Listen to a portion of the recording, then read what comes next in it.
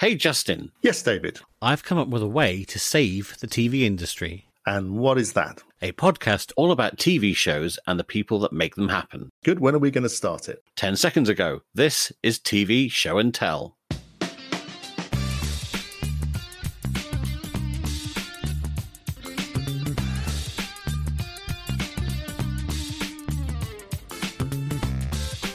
Welcome to TV Show and Tell, the podcast that brings the world of television to life through the medium of sound.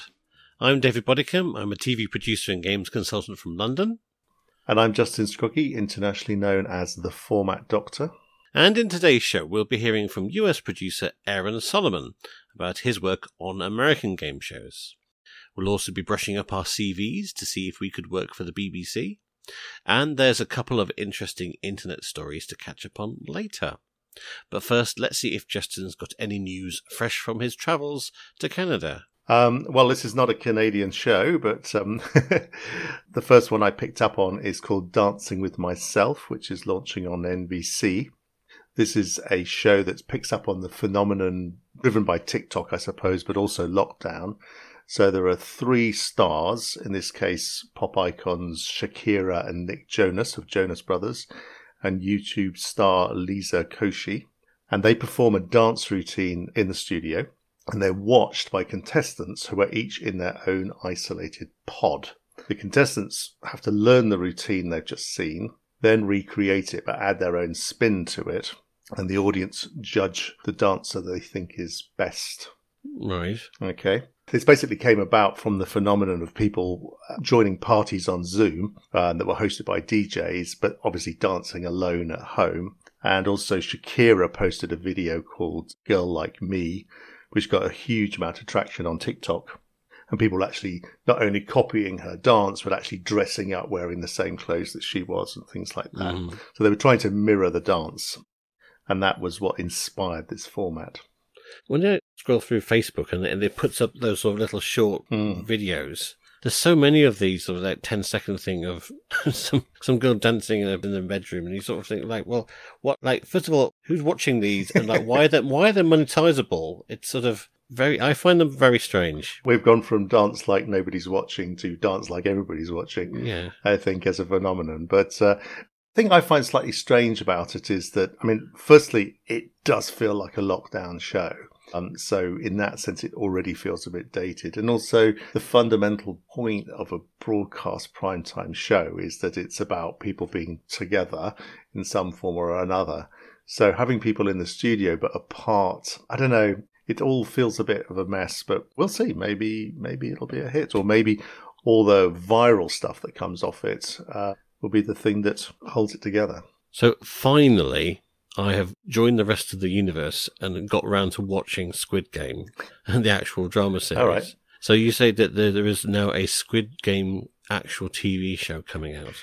Yes, we've mentioned this before, actually, that there was various people scrambling to come up with Squid Game, the reality show.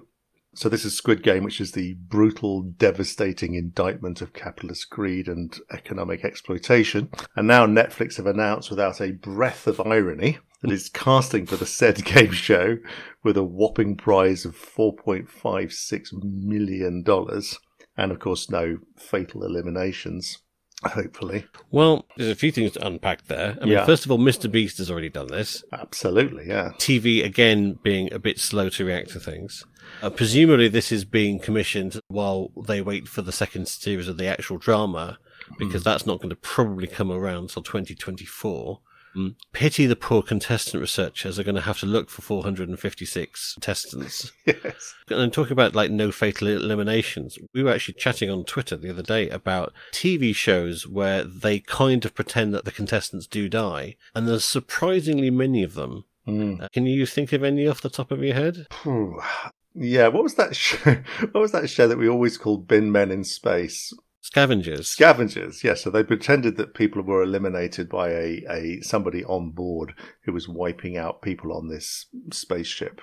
Yeah, they're getting shot at, and then potentially they could be left alone to die if they didn't get onto the ship in time. Yep, that's one of them. To be honest, at the development stage, I've hit this so many times where people have told me, and then they get killed, and I go, no, they don't. No, they don't. Like I said, there's quite a few of them. There was Murder in Small Town X, or the Murder Game, which we called here. There's the kids show Nightmare. Again, they do bring them back later. There was A State of Panic, Release the Hounds, Killer Camp, MTV's The Phone, which was executive produced by Justin Timberlake, Who Done It, and a couple of others as well. So yeah, it's a strange plot device, and sometimes they do kind of fess up that it's not real, and sometimes they weirdly don't, and then it sort of leaves them in a kind of weird limbo with the viewers, where they sort of go, what actually happened there? I think what you have to do is, I think it can work as long as you juxtapose it with a proper elimination from the show. As a sort of rhetorical device, I think it's fine. It's where it doesn't work is where it's used as the reason why people are no longer on the show, as opposed to a strong technical device within the game engine. And then, then it doesn't work. I think the key thing to remember is the jeopardy is you failing and losing. Yeah. The jeopardy is not you losing your life, because clearly that hasn't happened, and therefore it's not a jeopardy. Yeah, you're absolutely right. So that's the point. As long as there is real jeopardy, and the jeopardy is not only real within the game, but real within winning the prize or not winning the prize or whatever, then it sort of works. But even then, I think you have to have a very light touch with it on television. I wanted to big up a YouTube show that I've been watching called Jet Lag. This has been put out by Wendover Productions, which is a channel which does sort of short, interesting, did you know type fact videos. And they've sort of spun off a short 3-episode series of a game show effectively called Jet Lag. So what happens is that there's 2 teams of 2 from the channel, and they have to travel around the mainly western part of the American map, divided up into states. And then if they can go to the state capitol building and do a task in that state, then they claim it, and they kind of have to play like Connect 4. Right. So if you can claim 4 states in a horizontal or vertical line, you win the game. Yeah. And it's rather good, actually. I do feel a bit icky about shows where there's a large amount of travel involved in the area when we're trying to reduce our carbon footprint and things like that. They try and get around that by saying we are 10 times offsetting all of our emissions, which I think takes some of the curse off it, but it doesn't completely absolve them, I think. But this is the nearest thing that I've seen to a TV quality show in quite some time, and I think it's worth checking out. So do search for Jet Lag, the game show, on YouTube. For UK listeners, if you want to see people desperately racing around to get on a plane, just go to any local airport around now, and that's what you'll see. Now it's time for our interview with US game show producer Aaron Solomon.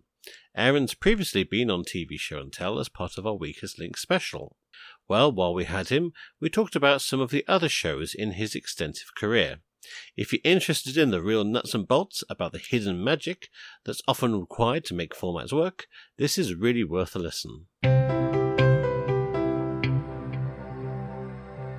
Our special guest today is a board game inventor, musician, but mainly a freelance co-executive producer who's worked on many top shows, including Whammy, Identity, 1 vs. 100, the $100,000 Pyramid, The Weakest Link, as well as a quiz show set on top of a skyscraper. However, I can confirm he's safely on terra firma for the duration of this interview. It's Aaron Solomon. Hi, Aaron. Hey, David. How are you? I'm good, thank you. Thanks so much for joining with us. Absolutely. Pleasure to be here. Just ask you some general question of all the shows that you've worked on, which one would you have liked to have been a contestant on? Because you're kind of like a games and puzzles and trivia guy generally. So what would you like to have been on? It's funny. I think about that question from time to time. That sort of the worst thing about working in game shows is that I can no longer be a contestant on them. But I would probably say the $100,000 Pyramid. I think that something about the word communication aspect of it, and just having worked for a few years, the new reboot with Michael Strahan that we have here in the US. And also I did a previous version as well that was hosted by Donny Osmond. I really feel like I spent so much time learning how to coach people to be good clue givers and receivers that I would have loved to have actually sat in the winner's circle myself and seen if I could do the same under pressure. So you've worked on so many great shows. One I think that is worth doing an interesting deep dive on was the Joker's Wild, which was a show that was it mainly the 70s originally in the States? It started in the 1970s and bled over into the 80s, hosted by Jack Barry. And historically, this was known as Jack's return to television after the infamous game show scandals with 21, that the movie Quiz Show was based on, of course. It's funny because when the show was being developed to be pitched and we really looked at some of the old episodes, it's not a terribly compelling format if you hold it next to some of the more modern formats. I think at the time, someone must have said, let's do a slot machine and let's put categories on it and that'll be enough. And then the questions were all very sort of dry and straightforward. And even the scoring mechanism was a little broken because someone could randomly win the game on one question. And there were all kinds of format issues with, what happens if on the first spin somebody wins the game and now they go on to the bonus round and we're 1 minute into the show. So those were a lot of things we wanted to look into when we were redeveloping it. I had the privilege of helping develop it on the front end. And then I actually was able to work as a co-executive producer on season 2. In our case, the biggest change, at least public facing, was that the host was Snoop Dogg, who had fond memories of watching this particular show with his grandmother. And so he had sort of sentimental reasons for wanting to bring this back. And who approached who? Did he come up with the idea of, I want to bring this back, or was he approached by the format right holders? Or So the show, the Joker's Wild reboot, was produced in part by Smack Entertainment, which is Michael Strahan's company. And we had Snoop as a contestant on the $100,000 Pyramid a couple of times. And I believe that, in fact, Snoop's managers at one point, Snoop was repped by the Michael Strahan's business partner. So there was already sort of a relationship there. And Snoop has made no secret of the fact that, he's been on The Price is Right and Family Feud and, several things. And he just always talks about the fact that he loves game shows. And he's better at it than you would expect a gangster rapper to be necessarily. It's not really, what you think of as being on brand for him. But I guess at some point in these conversations, he said, I'd really like to host one of these. And the one I'd love to do is this one I used to watch with my grandma, Joker's Wild. Right. Once we knew we had Snoop as the host, the question was not just, how do we make this suitable for him, but like, how can we take advantage of who Snoop is to bring a whole new level of fun and entertainment to this? And what we realized is that there was an opportunity to turn this into a sort of comedy variety show. And especially when the network TBS was the one that ended up buying it. Their whole thing, they had a whole campaign called Very Funny at one point. That was their catchphrase. So they were really fixated on the comedy of this even more so than the game. So that led to the idea of, well, what if each of the categories that you spin triggers like a little vignette of some kind? And so the sort of classic one would be the category was called Ask Snooper. And they would push out this talking bong that was sort of like an Alexa, except it was Snoop had pre-recorded himself in a digital voice. And he would have this little comical exchange. And the idea is that this bong was asking a question that the contestants then had to answer. And so when we started stumbling on that, we're like, okay, there's a real chance for this whole thing to seem really fun and playful and non-traditional. And I think in many ways, it elevated it to a more entertaining show than the original was. So you've got these sort of special set pieces of videotape or props that you bring in, special guests, etc. But then you've got this problem of the slot machine, it's sort of random. So like, how do you make sure that all this fabulous material that you've got prepared and pre-recorded actually makes it to screen? Because the machine might not cooperate, or the contestants might not pick the right categories. No, it's a great question, and it's one that we looked at early on. So the format that we had, the idea is that there could be a total of 8 spins. And so we looked at it and said, well, if we just sort of let it lie as is, and we have 5 categories, that means we're going to have to write 40 questions, 8 times 5, because for all we know, they're going to pick the same category every single time. And we have to be ready for, with content for that, plus backup questions if anything were to happen. And once we started realizing that we were going to be doing all these fancy things with props, and we also had pre-tapes with people like Matthew McConaughey reading questions and that sort of thing, we knew we weren't going to be able to, have him do 8 questions. It's, already too much of an ask. What we came up with is a system that's in the rules that says if a category plays twice within a round, it comes off the reels. It's been in the mix. We've seen it a couple times. But as a viewer, I would think that once you've seen it a couple times, like you're kind of like, okay, great, I'd like to see something else anyway. So it enabled us to only have to write each of the categories 2 questions deep, I think, plus a third backup question. And then it also increased the likelihood of seeing things like Ask Snooper or, Dazed, or was it Glazed and Confused with Matthew McConaughey? It was something donut themed, I think we had. And we had some other thing as well, like whenever we had an A-list celebrity that we wanted to hopefully see, we would put those slides twice as frequently on the reels. So we couldn't guarantee it, nor would we want to, because you want a certain amount of randomness with a slot machine. But just from an odds standpoint, it was highly likely that at some point in the round, somebody would spin at least one of those, so we get a chance to take advantage of it. So this is all above board. Although it's random, contestants know what's happening. It's all in the rules. And you're just basically stacking the deck to give yourself the best possibility, even though you can't guarantee certain things happening. Standards and practice is very important to me, and certainly important in game shows, is that once you make the rules, you've got to heed to them, and there can't be any funny business there. But if you want to, you can sort of modify what the rules are and disclose those. And as long as it's part of the contestant briefing and it's in the official game rules that they read and they sign in advance, and everybody understands sort of the purpose for that, and that we're not doing it to advantage or disadvantage a contestant. It's all for the most entertainment value that we can get out of the show, then everything's cool. How did you get away with all the drug references? The short answer is that we were on cable TV. It's interesting that you zeroed in on this particular show, because under the hood of this, there was a lot of odds-based mathematics and probability that went into sort of that perfect balance of something that was creatively satisfying, but also wasn't like incredibly cost prohibitive and time prohibitive to generate all the material. So I did this seminar over Zoom with Bowen Kerins, who is one of the, if not the preeminent statistician in the game show business today, in our country anyway. And he's often called when they say, hi, we've got $1 million show, but we actually really want to only give away about $80,000 per episode on average.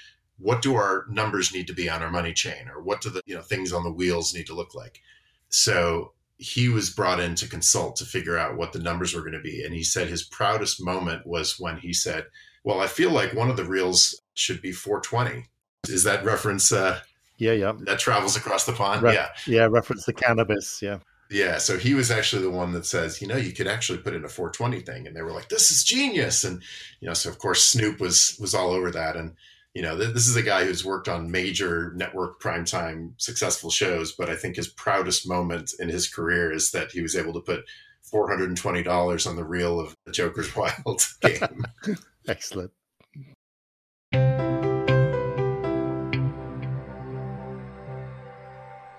Now, one job application that came to my attention recently was for the BBC's head of commissioning of BBC Entertainment. The BBC is at an interesting juncture at the minute, having to lead its way into the world of digital, and its license fee by no means guaranteed. So let's have a look at what me and Justin would think if we were heading for this job. So I think the first thing, Justin, I would say is that we need to sort of slightly unpack the difference between attack and defense.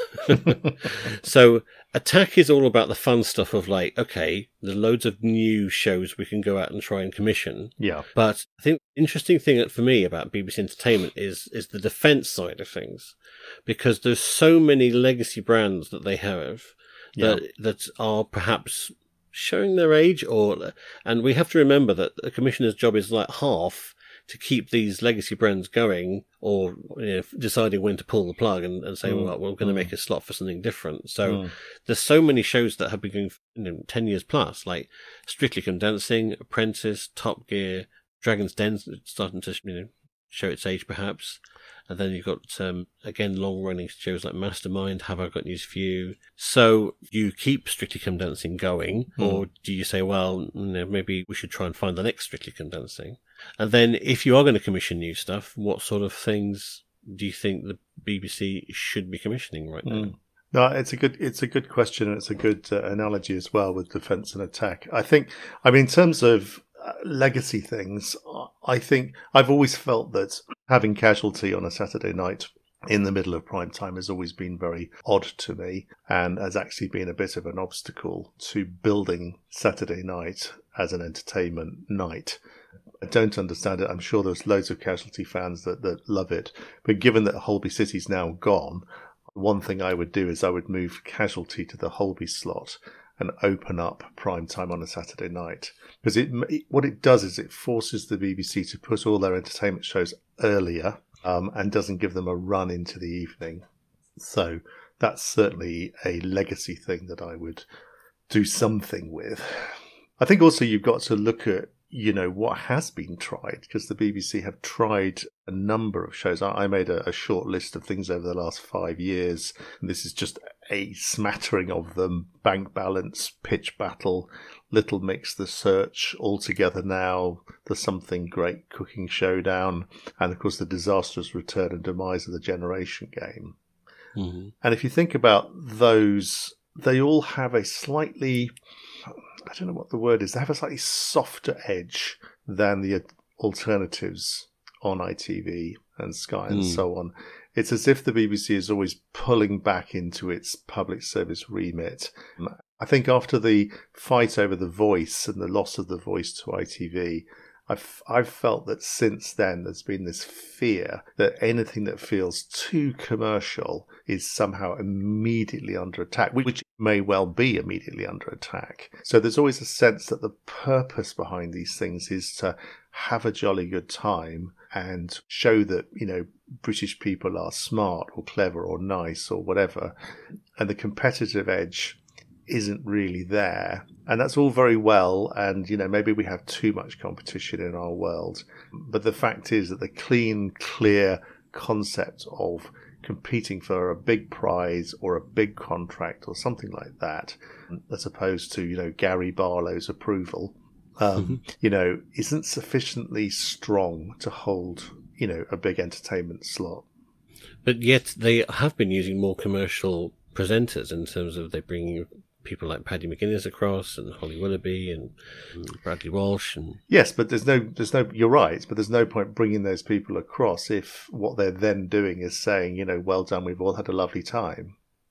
But do you think the reason why they're doing perhaps softer, cuddlier versions of ideas is because of the age of the audience? I mean, like the age of a BBC One audience is well into the 60s, and it's getting older by the year. And is it about not scaring the horses? Well, the average age, I think, of an ITV viewer is 62. Right. So they're not far behind, to be honest with you. I think ITV have had more success with ITV2 than BBC Three in terms of those demographics, but it's still, the audience is still in their 60s on average. I think ITV are possibly better again bringing in that family audience, bring that sort of multi co-viewing thing that yes, Strictly does. But I think things like Have I Got News for You, a lot of these panel games that again the BBC are very, very good at, but they are remarkably slow at renewing them. I have to say, I watch Have I Got News for You, and I just think, I'm watching two people phone in their performances. And, why not? They're getting paid a great deal of money and so on, good for them. But surely by now, they could have found a permanent presenter and two new captains, over time. It does feel like an old show talking to an old audience, even when it sometimes gets very good ratings, and I get that, but it doesn't help the overall feeling that the BBC needs to refresh and renew itself. I think the two things I would do is for slots where you can't do anything too edgy, I like the approach that they did when they commissioned things like Friends Like These, which was a show that was largely with, say, people in their 20s, 30s, playing for a holiday, team of boys, team of girls, That's with Ian Wright. Yeah.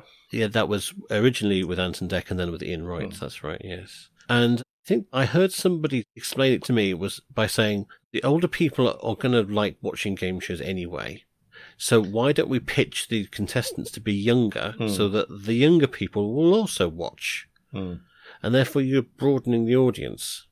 And I thought that was a smart thing to do. I do think that, when you see sort of things like Race Around the World, the casting on there, naturally, it always kind of be like, okay, there's a couple of university students, but there's also the middle-aged couple and a couple of retired people. And it's like they're trying to play to all crowds at all times. And I think maybe some more slightly targeted things that target a bit more to the younger people that aren't necessarily BBC Three audience would be a good thing to do. And the other thing is, I would use BBC Two as a more experimental channel and take many more risks. Well, it always was, and that's the thing. So many of the legacy shows that are standing now there solidly in prime time, started on BBC Two. And that's something that's been really lost. I think that goes back to the Yentob years, actually, as I remember, which was this very much repositioning BBC Two, which up until that point was almost like classic FM. In its bland middle-agedness, and it was definitely repositioned as a proving ground for shows, and so many shows that then, well, not so many, there weren't a lot of them, but the ones that moved from there to BBC One, proved their worth on BBC Two. For a short time, BBC Four was somewhat of a proving ground for BBC Two, because QI had presence there, and then Only Connect wobbled between the commissioning departments of BBC Four and BBC Two before it eventually went on BBC Four, and then after 8-9 series it went to BBC Two. To be fair, they have actually announced recently that they're going to put up a fund for more comedy pilots now, and so let's see how that goes ahead. But there's something that if I was the head of entertainment, I'd like to commission, which was a show I saw on Swiss television about 10 years ago, when they had a very, very cool head of arts at the time. And he did a lot of experimental things.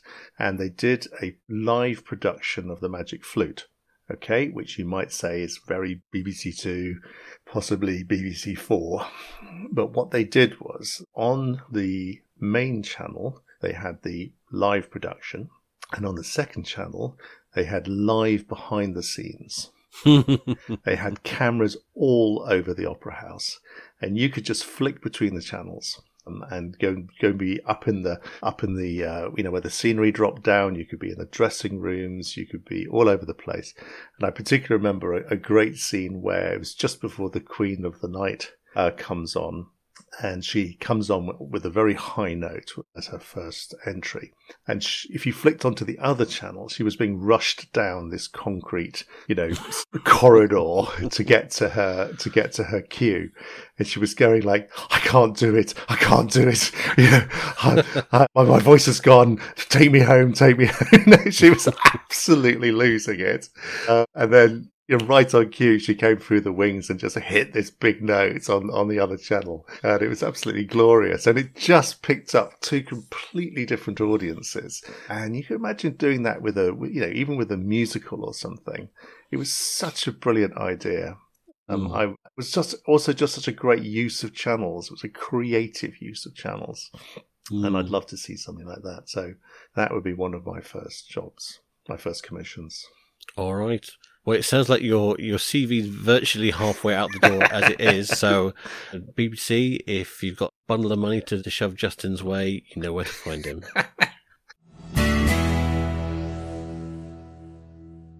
Now we return to US producer Aaron Solomon, who reveals more of the background workings on another couple of shows he's worked on. I wanted to jump across to one of your other shows, Show Me the Money, which was done in the shadows of the sort of Deal or No Deal era. And so rather than picking suitcases, the players picked dancers that were holding scrolls.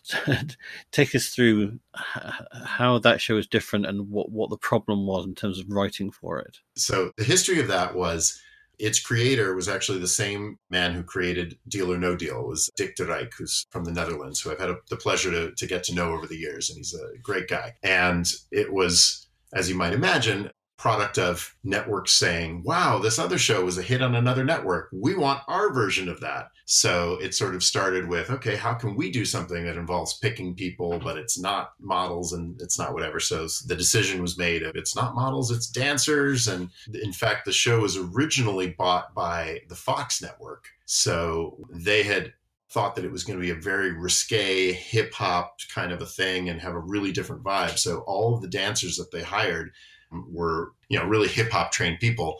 And at some point in development, when Fox realized how much money we potentially could give away, they panicked and dropped the show.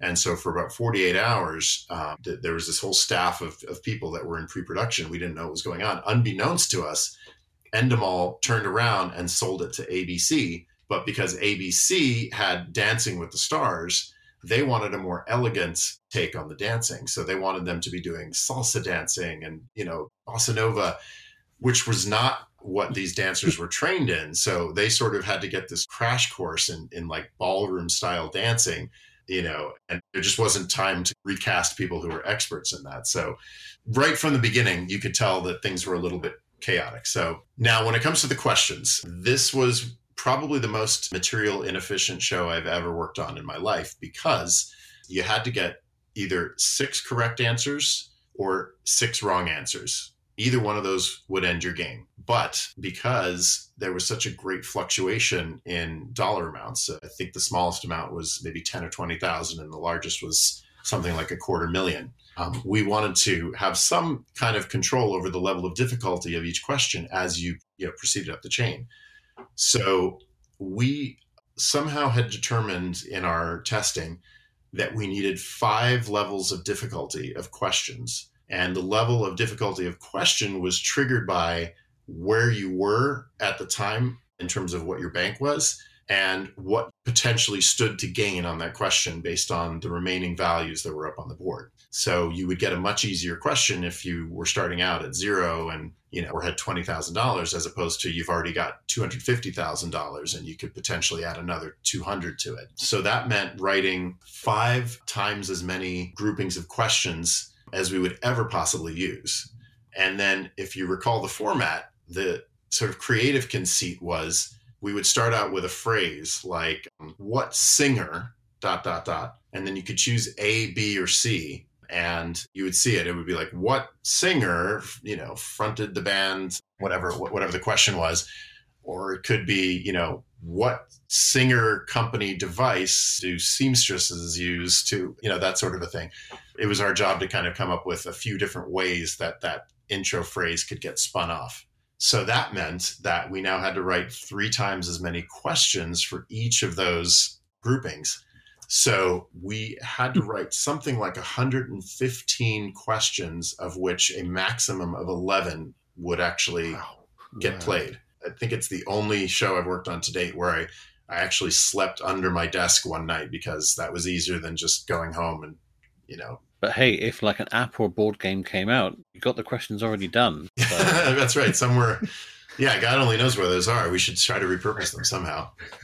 I'd wanted to ask you about Mental Samurai, because that was a fascinating show just purely because of the bit of kit you're working with. So this was an arm that has like basically a chair that the contestants sit in. Yes. And I heard a rumor that was worth $7 million. Is that right? I'm not sure about the total cost of it, but I do know that there, to my knowledge, is only one in the world. And after season 1 was filmed here in the US, there was a version that was shot in Spain, in Madrid. So the arm was shipped from the US to Spain. And then when season 2 was greenlit in the US, it was determined that the cost of bringing it back and shooting in the US would be greater than if we just traveled the show to Spain and shot it on their set, which was already built and identical to the US version.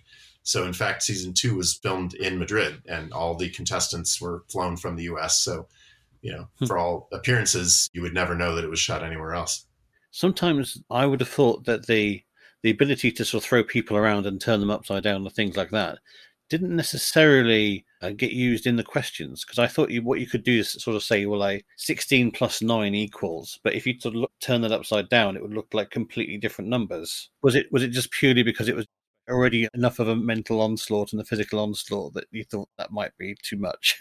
So I worked on season 2 of that show. I did not work on the first season, but I had several colleagues who did, and they told me stories of when they were beta testing the game.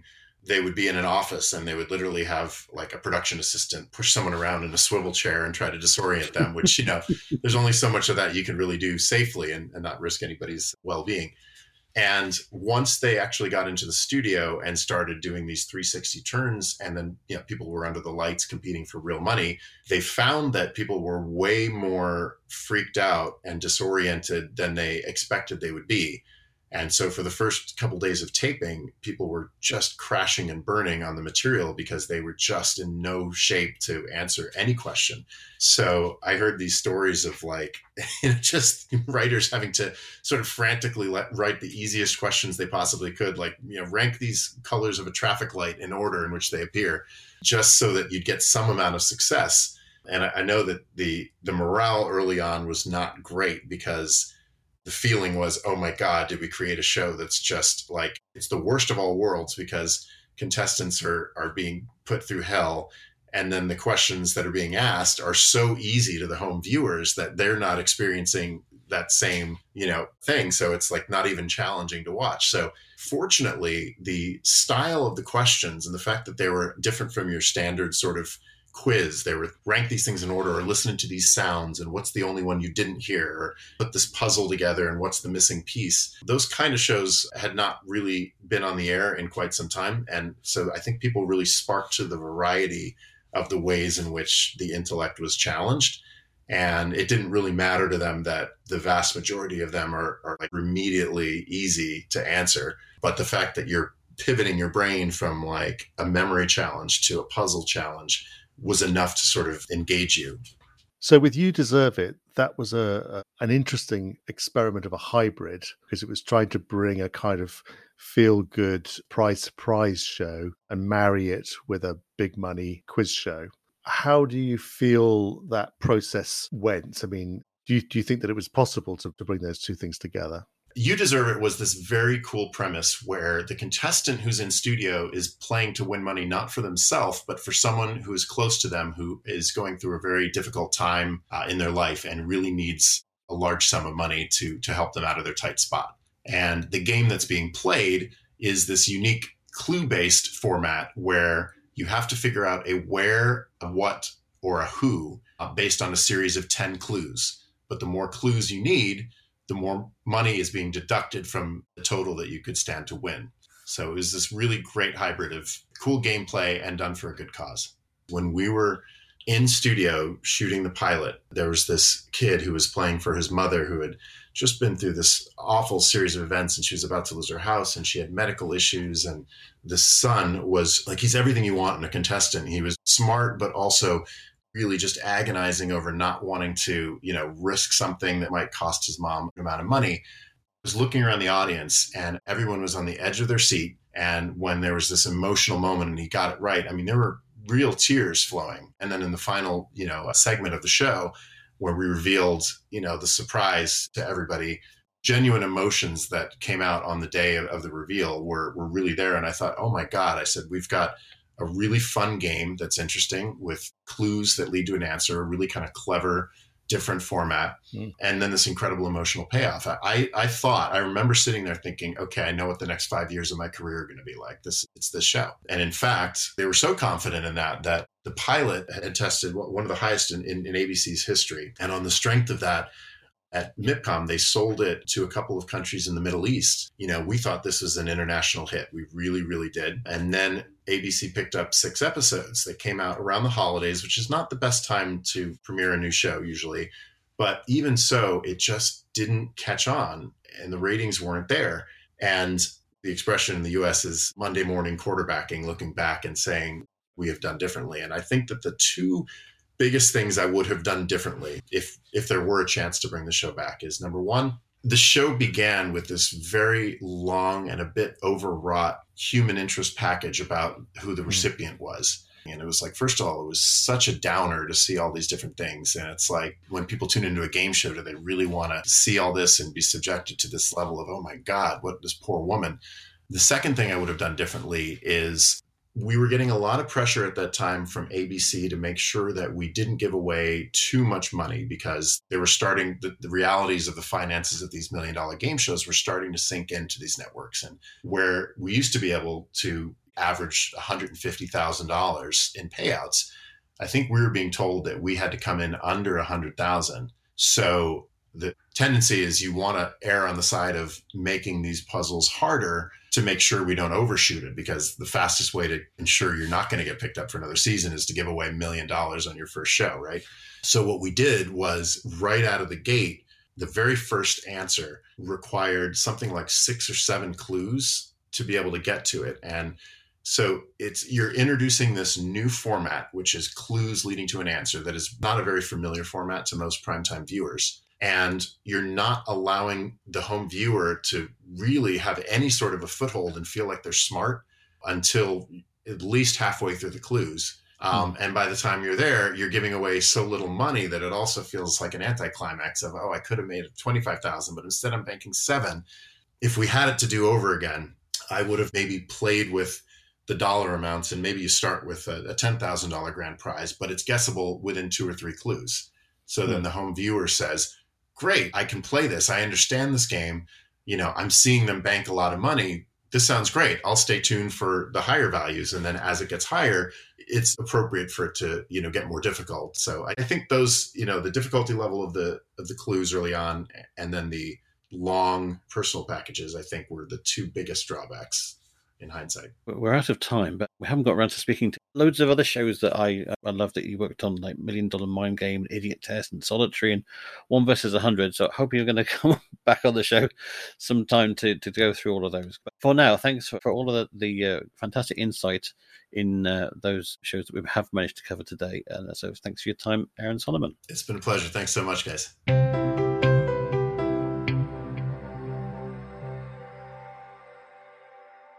Right, and now we're going to do a section that I'm going to call While You Were Away, because Justin, there was so much interesting stuff in the news while you were in Canada that there's a couple of stories that I would put your way.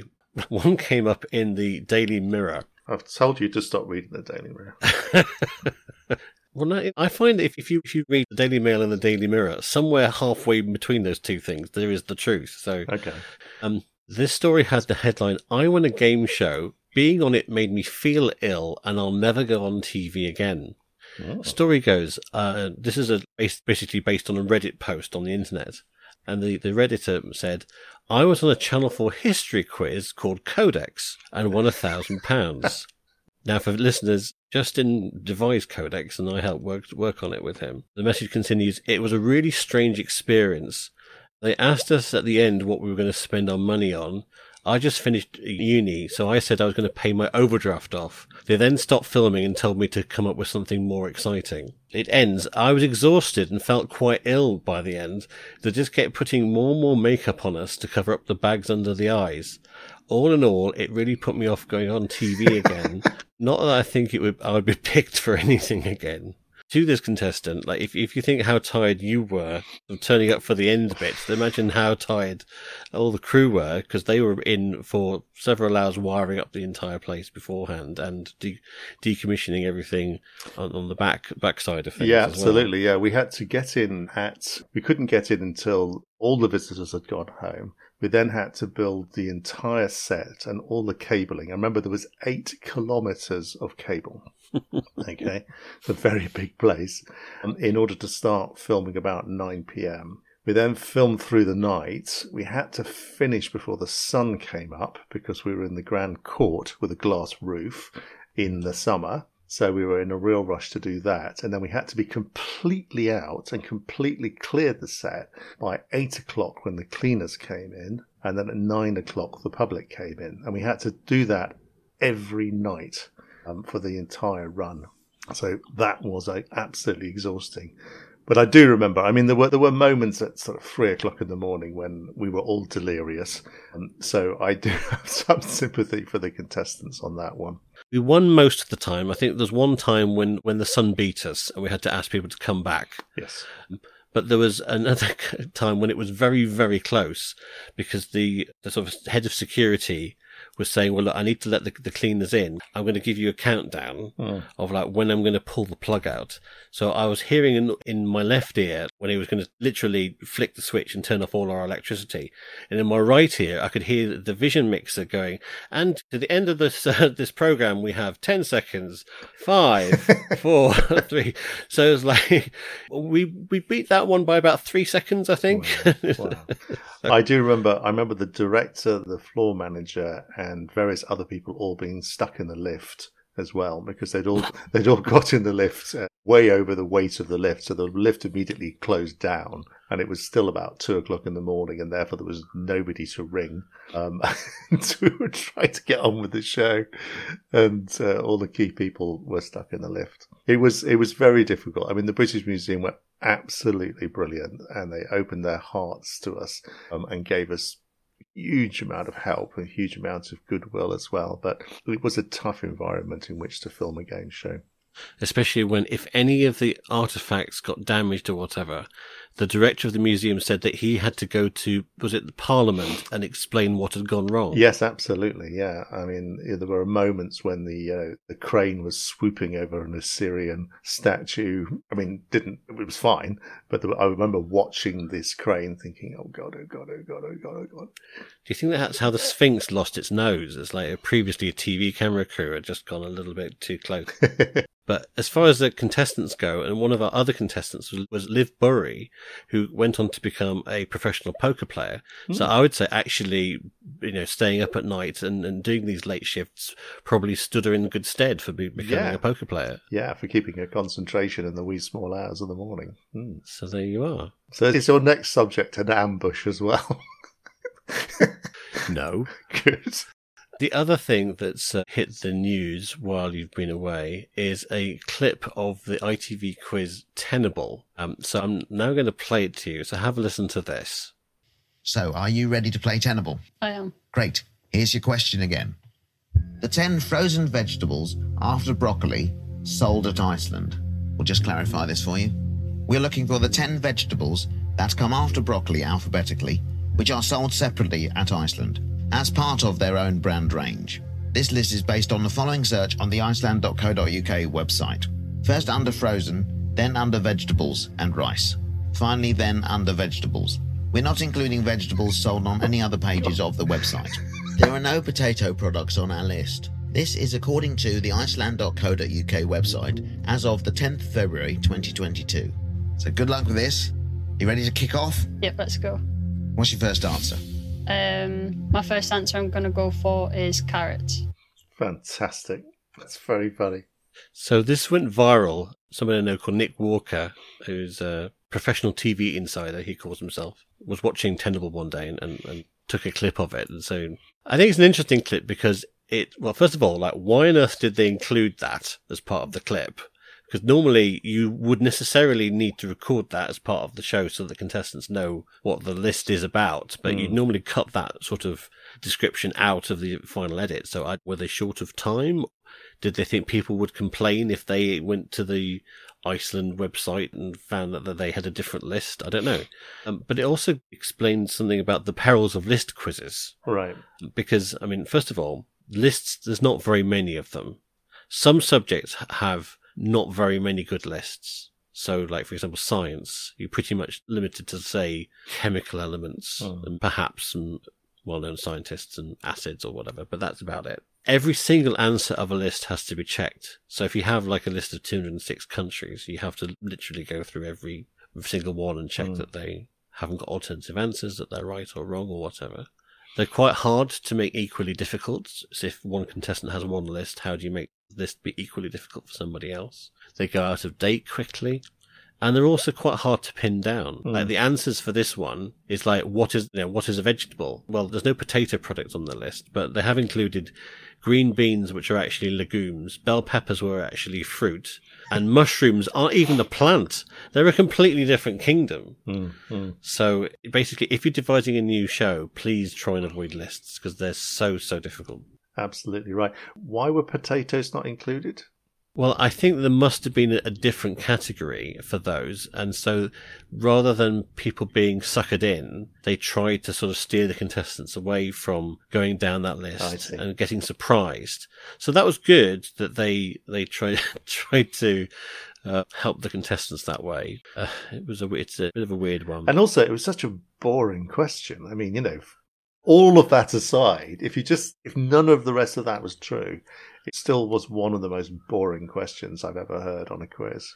Yeah, but there's 6 or 7 series in, and it's quite a successful show. So there's only so much of any of these lists. Yeah, but I think it's a good point with any quiz show or any game show for that matter. Something that I always think about when at the development stage is, what are the resources for this? It's very easy to box yourself into a corner where you've devised a show and you've really only got one season's worth of stuff.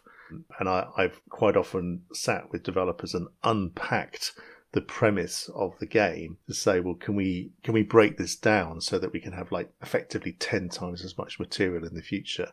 Because I know you're only concentrated on series 1, but people aren't going to commission series 1 if they can't see a series 2. Well, as it happens, just last week I released the new version of my guide to writing better quiz questions. It's completely free, so if you want to download it, the link is in the show notes. That's brilliant. It's brilliant reading. And finally, Aaron Solomon brings a mathematical object to show and tell us.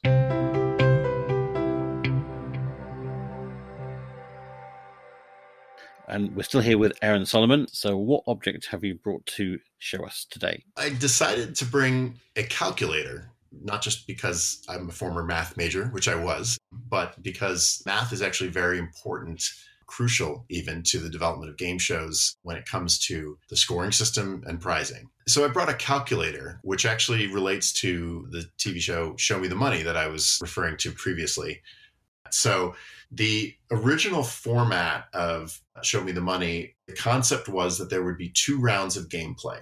The first round, if you got an answer correct, you would add whatever money the dancer had in their scroll. If you got it wrong, you would subtract it.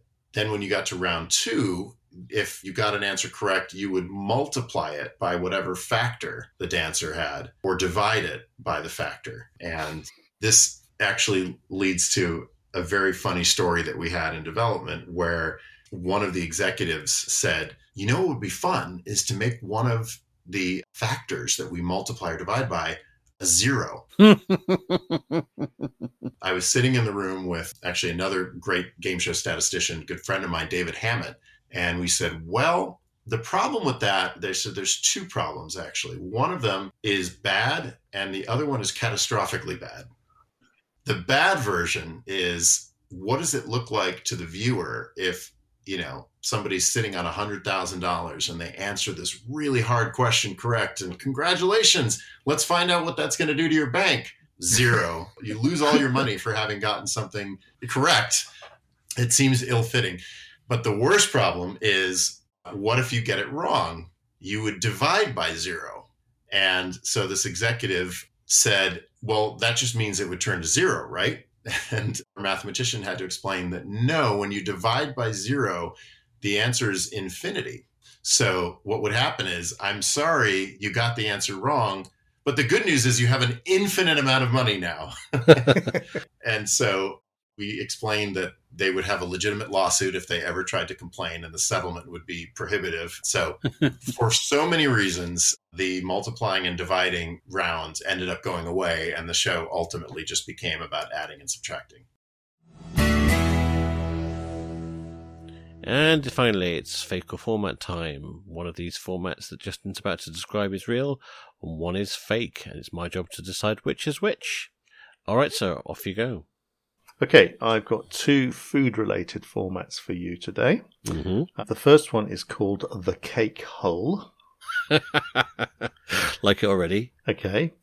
It's Bake Off meets the Hunger Games, I suppose you could call it. You've got 10 overweight strangers, and they have to live on a strict diet in a house, while next door there are 5 bakers who are creating amazing cakes to tempt them with.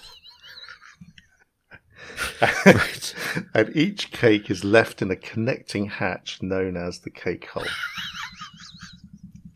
Right. That's the cake hole. Okay. This one is another food competition show, and it's called It's Compliplated. Right. It's Compliplated. Mm-hmm. And basically, you've got a bunch of judges who have a mixture of just about every food allergy requirement, dietary restriction, and taste preferences that you can think of. And the chefs are attempting to make the tastiest dish that meets all their requirements. So that's called It's Compliplated, or the cake hole. Okay. Over to you. Well, they both have something in terms of issues, in terms of reflecting a modern part of everyday life, whether it's obesity or allergies and things. I'm going to keep this fairly short, I think. I think, let me put it this way. I'm going to say that the cake hole is real, and if it's not real, then Netflix will be buzzing your doorbell within the hour of hearing this, because I'm certain that there's going to be a show, if not like that, like made like that very, very soon. So I'm going to say the cake hole is definitely the real format. Okay, well, unfortunately, Netflix are ringing the doorbell because it is not real yet, sadly. Do you know, I actually wrote this one some time ago, and then when I went back to my notes, I wasn't sure if it was real or not, because I just written it on a list called Fake or Format, and I couldn't remember. I had to search for it to see whether it was true or not. So that's kind of worrying. It's Compliplated, which is true. It has to be one of the worst titles I have ever heard. You can't even say it. But it is launching on the Food Network on August the 11th. So that's It's Compliplated. I'm all about meeting the judges' requirements. So, well done to Justin. It'll be my turn to try and fill him next time. But that is it for this episode of TV Show and Tell. Remember, you can always get in contact with us through our email, which is contact@tvshowandtell.com, or you can tweet us on @TVShowPodcast. Until next time, I've been David Bodicum. And I've been Justin Scroggy. And this has been TV Show and Tell.